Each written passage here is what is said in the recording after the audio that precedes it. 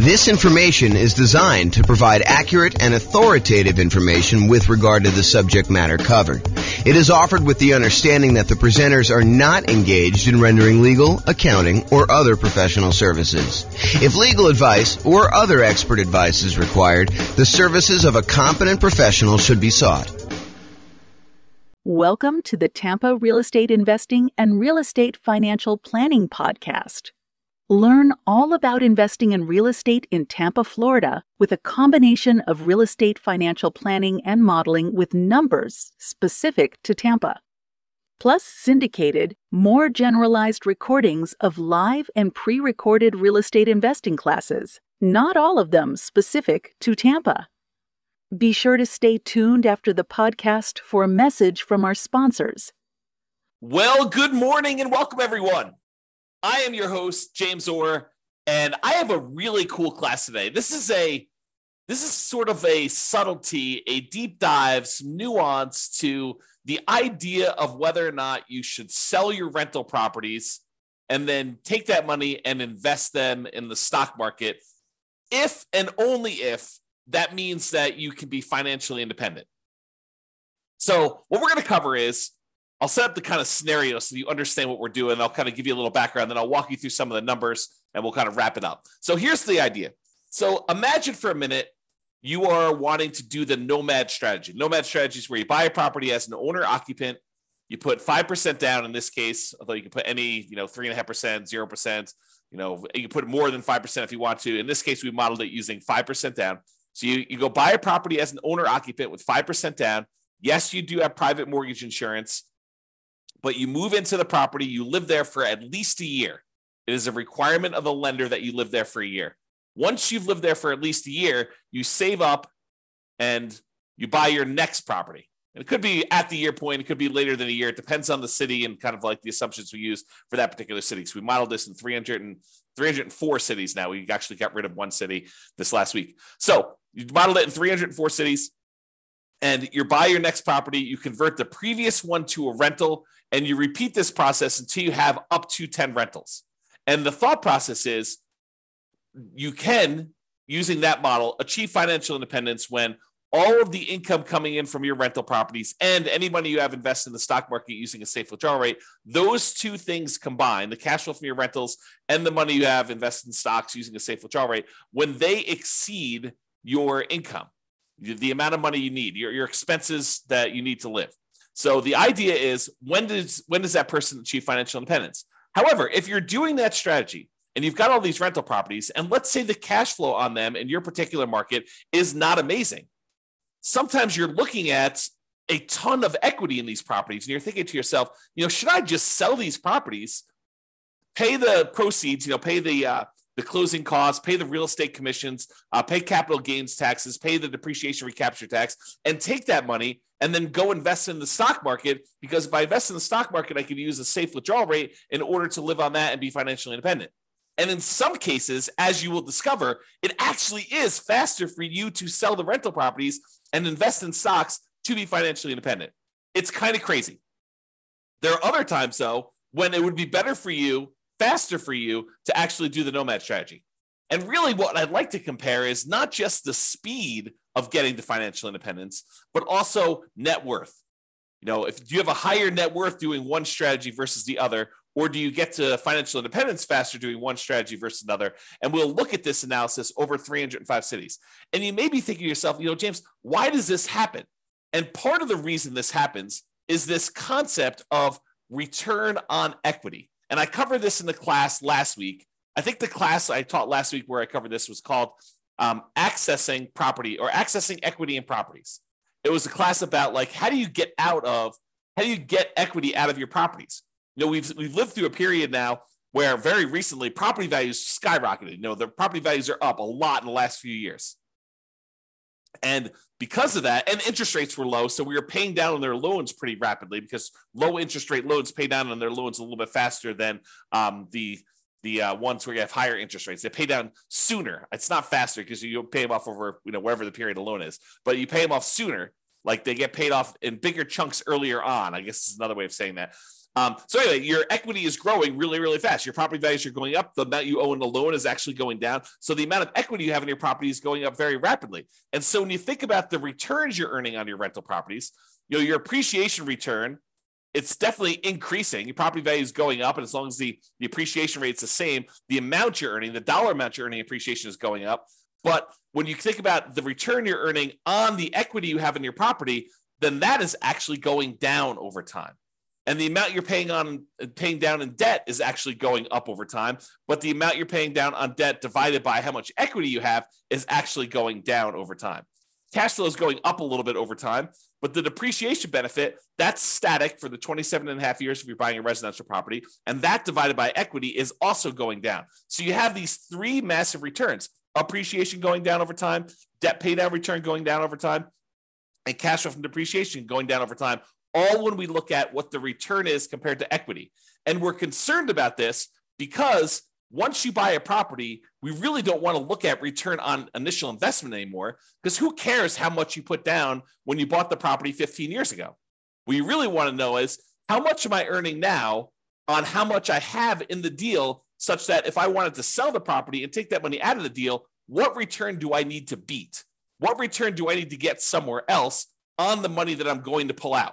And so really what we're thinking about is return on how much equity we have in the deal. And technically, we want to think about how much return we're getting on what I call true net equity, which is your equity after all those expenses: closing costs, real estate commissions, capital gains taxes, and your depreciation recapture tax. So it's really how much return we're getting on the money that we would walk away with closing, free and clear of any taxes or any other obligations we have, any expenses we have on it. Okay. And what I'm trying to point out to you is that the overall return goes down. So when we buy these rental properties, they're like rocket booster returns. This is showing the return from that class I did last week, and it's showing you the overall return we're getting on equity for like doing a nomad strategy, which is what we're talking about today. And you can see how this return is pretty massive early on. But the longer we own that property and the more equity we have in that property, the lower the returns we're earning on that equity. And eventually get to the point where the return is literally just the appreciation rate, an unleveraged appreciation rate, and your cap rate on the property. Now, if you're in a market where your cash flow isn't that great, it may make sense to take advantage of when your property's got these awesome returns early on and to sell them and then move that money over to the stock market so that you can get a return on the safe withdrawal rate. Maybe you have a better kind of like the amount that counts towards your financial independence. In this case, the amount you have invested in the stock market times your safe withdrawal rate is actually contributing more than the cash flow part of your return is on the amount of equity you have. Maybe you have a massive amount of equity in your property, but cash flow isn't that great. And so in markets like that, those are ones where we would actually see it be faster for you to go ahead and sell your properties, pay all the expenses on them, and then invest that money in the stock market. So we modeled this for over 300 U.S. cities. 304, I think, is the number at this point. We got rid of one city last week. One of the cities we had picked, I learned, was primarily a over 55 retirement community. Happens to be one of the top 305 cities in the U.S. in terms of population, but it also happens to be a 55 plus retirement community. And so I didn't think it was a representative city to do analysis on. So I've since removed it. So now we're down to 304. Okay. So in this case, we're comparing in both the scenarios, both the cases we're comparing, you are doing the nomad strategy. You're buying a property, you're moving in, you're living there for at least a year until you save up for a down payment. Then you're buying another property, converting the previous one to a rental, and you're repeating this property until you buy up to 10 rentals. In some cases, you don't get to 10. You're able to reach financial independence before you get to 10. In other cases, you're buying 10, almost in 10 years. Okay. So you're doing that. You're putting 5% down and you're doing that. Okay. Now, in one of the scenarios, you are not ever selling any properties. You're just always keeping your properties. You're never selling any of them. That's what we're calling the baseline nomad model. However, in the other strategy, we're saying, look, you're going to do the nomad strategy exactly as the other one was doing it. However, each month, we're going to do some calculations. We're going to calculate, hey, look, if I went and sold my properties and I paid closing costs, if I paid real estate commissions, if I paid capital gains taxes on the gains I've had since I've owned the property, and I pay back depreciation, with a depreciation recapture tax, all 4 expenses you have when you sell a property, and the net proceeds of that if I could take the net proceeds and invest them in the stock market and then use 4% safe withdrawal rate times the money I now have in the stock market, if that means that I have triggered financial independence, then go ahead and sell the properties, stop buying any more properties at all, because we've reached our goal of financial independence and we're done. And then I'm going to compare those two strategies, baseline Nomad, where you're not ever selling any properties, to this one where if you actually can be financially independent, then do it. That's what we're talking about here. And you can see the analysis if you want to go drill into the charts and kind of see what's going on, or go look at your individual city and see how your own individual lots of tongue twister, individual city has performed. You can go to this URL on the screen and actually see it. Okay. Now, I've already covered what financial independence. I've covered this in previous classes. I'll do a really brief one here. Really, we're saying you're financially independent when the net positive cash flow from your rental properties is after all your expenses, your principal, vacancy, principal, interest, taxes, PMI, insurance, maintenance, management, all those expenses come out. The net positive cash flow from that counts towards you being financially independent. Any invested assets you have times your safe withdrawal rate. So any money you have in the stock market or bonds, or any loans you've made as a lender, if you want to be a hard money lender or something like that, all of that money, that big pile of money times a yearly safe withdrawal rate would count. So the 4% of whatever that dollar amount is. If you had $1 million invested in stocks and bonds and loans out there as a hard money lender, then it'd be about $40,000 a year would count towards you being financially independent. Plus all three passive income types, Social Security, annuities, and pensions, which we're not modeling in this particular scenario. So we're really focused in on cash flow plus any safe withdrawal rate times, the amount you have invested. So those are really the sorts of financial independence. When those exceed your living expenses, that's when you're financially independent in our modeling. All right, so let's talk about our assumptions. Man, I've got like a slow tongue today where I'm like being tied up with all my words. Maybe I should slow down. Maybe that's what's going on here. All right, assumptions.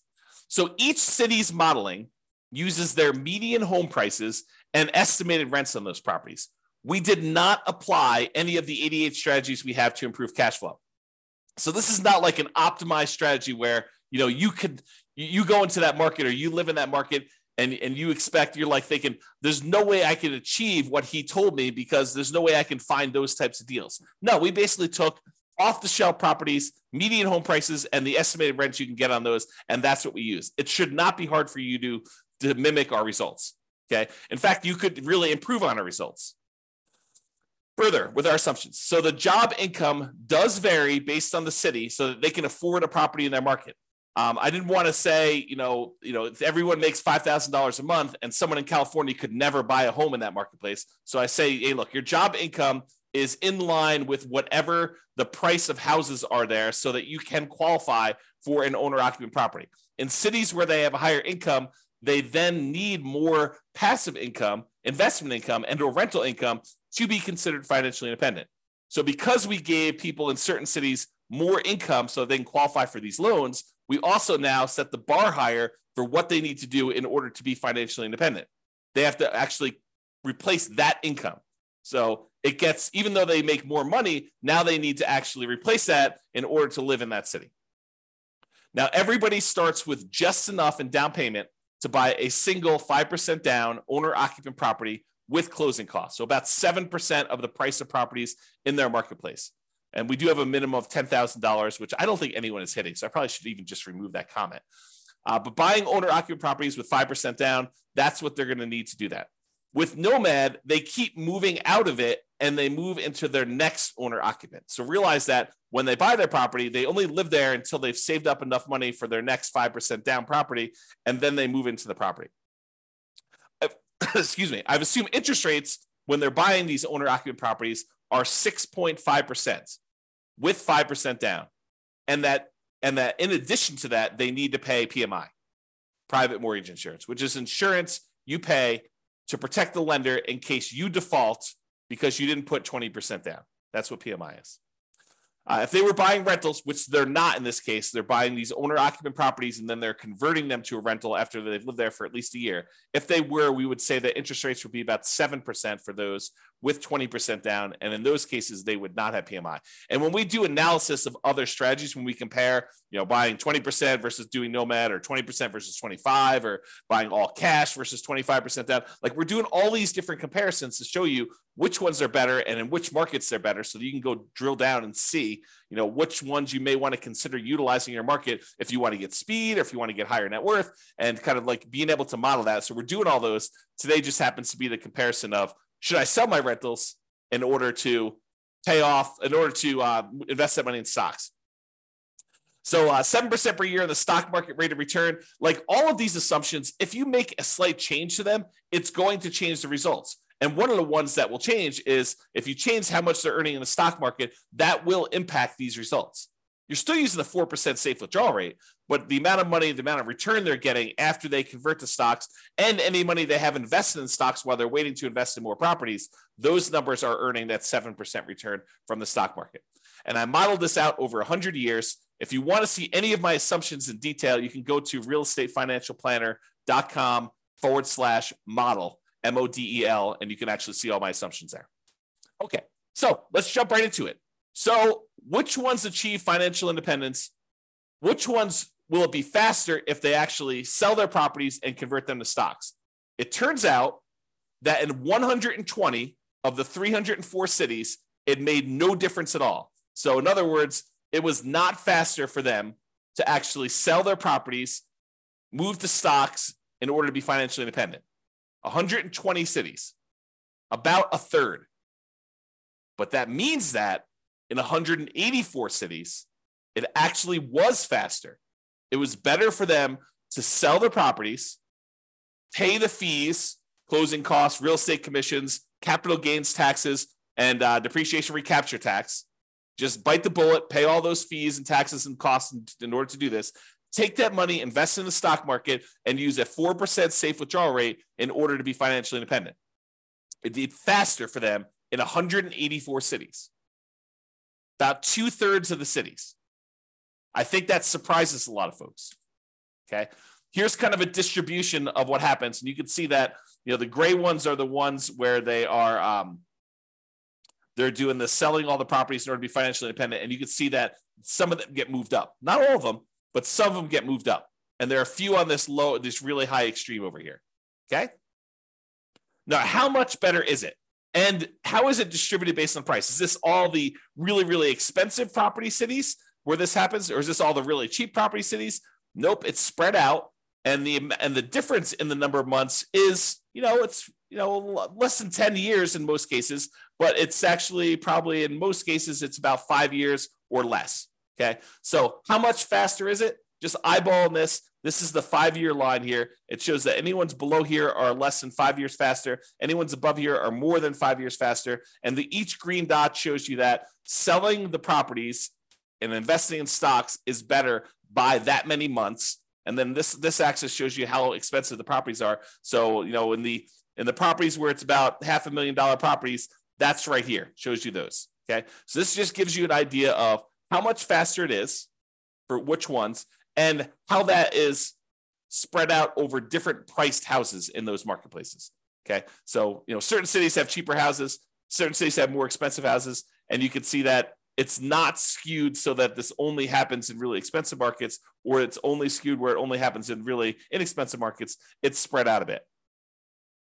All right. So we talked about achieving financial independence and the speed in order to be financially independent. We said about in 2/3 of the cases, it would be faster for you to actually sell the properties, pay all the fees, and invest in stocks in order to be financially independent. However, let's now look at net worth, right? What's your overall net worth if you do this? And in 44 cities, about 15% of the time, you would have a higher net worth at year 40 if you actually did not sell your properties and just kept them. So about 15% of the time, you'd have a higher net worth. In 260 cities, it didn't make any difference at all. 260 cities, no difference at all. With 184 with 44 cities, you would actually have a higher net worth. Now, this is at a snapshot in time in year 40.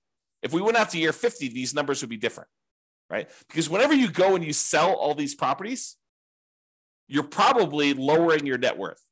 You're paying all the costs in order to get at that equity. You're paying your closing costs and real estate commissions. You're paying your capital gains taxes. You're paying your depreciation recaps. All of those are pretty expensive to get at that equity to begin with. And then if you're earning 7% in the stock market, that 7% has to be greater than the return you're earning on your rental properties in order for you to have a higher net worth, which in most cases is probably not. Okay. So this is a snapshot in time showing you that in 44 cities at year 40, it would be better for you to keep the properties. And it shows you the distribution for those. And it tends to be the ones on the lower end of the price point is where that happens. Okay. That just happens to be where it is. All right. So let's take a look at some of the summary stuff. So when you look at it, and I have average and I have median here. So on average, selling the properties, if it means you're able to be financially independent, speeds up your time to financial independence on average about 21.6 months, a little less than 2 years. So it's a little less than 2 years faster to do that. Now, that's not a huge difference. It's 4% better when you sell your properties, okay? If you want to think of it that way. That's on average. If we look at the median, the middlemost number, it's just over a year. It's a year and 3 months, 15 months. And that's 2.9% better or faster to have done that, okay? As far as net worth goes, when you do the Nomad strategy and you don't sell any properties, your net worth on average is $11.168 million. So $11.1 million in year 40. When you sell all the properties, your net worth on average is $10.8 million, a difference of about $329,000. Now, I want to point something out to you. We're talking about numbers 40 years in the future. If you want to think about what that means in terms of today dollars, it's about 1/3 of that. Okay. So, 11.1 million is probably a little less than 3 million in today's dollars. I'm sorry, a little less than 4 million in today's dollars. Okay. And 10.8 million is less than that, but not that much. The difference is 329,000. That's like a difference of about 110,000 in today's dollars. So we're not talking about huge differences. It's a 3% difference in net worth. So again, not huge when you do that. Now let's talk a little bit about risk. Oh, by the way, that was average. The median net worth difference is 8.1 million versus 7.6, or a difference of 477,000. In today's dollars, that's like, $150,000 or so. It's 5.9% better for you to have done the regular Nomad, not paid those expenses. But you're trading a little bit of net worth in order to be able to be financially independent earlier, faster. Okay. And what we're not talking about is we're not talking about the idea that you may be able to, in some cases, still stop working when you haven't technically achieved financial independence, knowing that you could convert it to the stock market at any time, but you could sort of almost coast in. I'll have to do a whole class on that later. But the idea is that sometimes, even when you're not quite at financial independence, you can stop, use some money to kind of bridge the gap to get there. Okay. Imagine for a minute, you're looking at your rental properties and you realize that, a whole bunch of properties are going to pay off a year from now, but you have more than enough cash set aside to get you to that year point. And at the year point, when your properties get all paid off, your cash flows are going to increase massively and you'll be financially independent at that 1 year point, a year from now when you pay off the properties. But let's say your living expenses are $10,000 a month and you've got $500,000 in cash somewhere. Could you go spend $120,000 from your cash, stop working a year early, knowing that a year from now when the properties are paid off and your rentals are going to provide more than enough cash flow in order to support you at that point, could you go and do that? Sure. If you have $500,000, you could probably do it 2 years early, right? And so we're not talking about that as a strategy, which is probably a whole separate class. All right, let's talk about risk. When we look at risk, really the baseline Nomad is going to be a little bit less risky when you're looking at things until you get to the point where you sell off the properties and then you get rid of a bunch of debt, and that becomes less risky for you to have sold off the rental properties at that point. So if you think about it this way, one of the ways we measure risk is a whole bunch of measures related to debt, like your debt to income or your debt to your net worth or your debt to your liquidity or debt to your account balance is another way of saying that, or how many months of reserves you have based on how many rental properties you need to kind of have reserves for. And so you can see when you sell off all your rentals that you de-risk your portfolio. And so whenever you go and you sell off your properties, and then invest in the stock market, you're trading all the risks we have associated with rental properties for now the risks of the stock market. They're just different risks. It's not that they're necessarily better or worse, depending on who you are and what you believe. But when you actually get rid of a lot of leverage, that does de-risk your portfolio because you're unleveraged. Okay. So selling off rental properties tends to de-risk you, except when we look at your total rent resiliency and your total price resiliency, which are a little bit better in the regular baseline scenario. All right. So you could apply all of the 88 strategies that we have to improve cash flow to improve on these numbers. We're basically using median price properties and what rent might be on those in each market. You should be able to choose better and do better if you were deciding to do this yourself.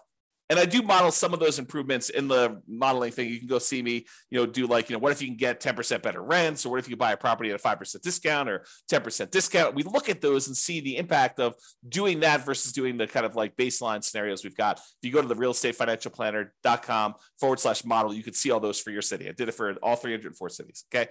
Now, realize I am not an expert at your market. If you go look at the numbers, you're like, hey, James, these numbers are not what I'm seeing in the marketplace, and you're an expert at your market, please do reach out because I want to improve the numbers. And I don't know your market, right? Like I live in Northern Colorado. I don't know your market specifically, but we're doing analysis on all these based on, the numbers that I could see. So if you come to me and say, look, we need to change this. Prices are actually about 10% less and rents are, about 5% more. And you tell me that anyone can achieve that. It's not like, a killer deal that only you can find and that there's only one of them every 6 months. We want to find something that not the best case, but what any real estate investor could go and expect to achieve in your marketplace. So if you come to me, we can rerun all the numbers and do that. And then we'll update all these charts and stuff. So if you're watching this video after the fact, and you're like, hey, the numbers in your video are different than the numbers you're showing on your website. Yeah, as prices change, as interest rates change, as your rents change, as someone comes in and tells me, James, your numbers were all hosed, I will update those and we'll readjust them. And so they may show up as slightly different from what you've seen on the video, or very different depending on what happens with the market. If interest rates change dramatically in one direction or the other, the numbers will look very different. Or prices change a lot. That's another thing to say. So reach out to me if you want to update some numbers so we can do that.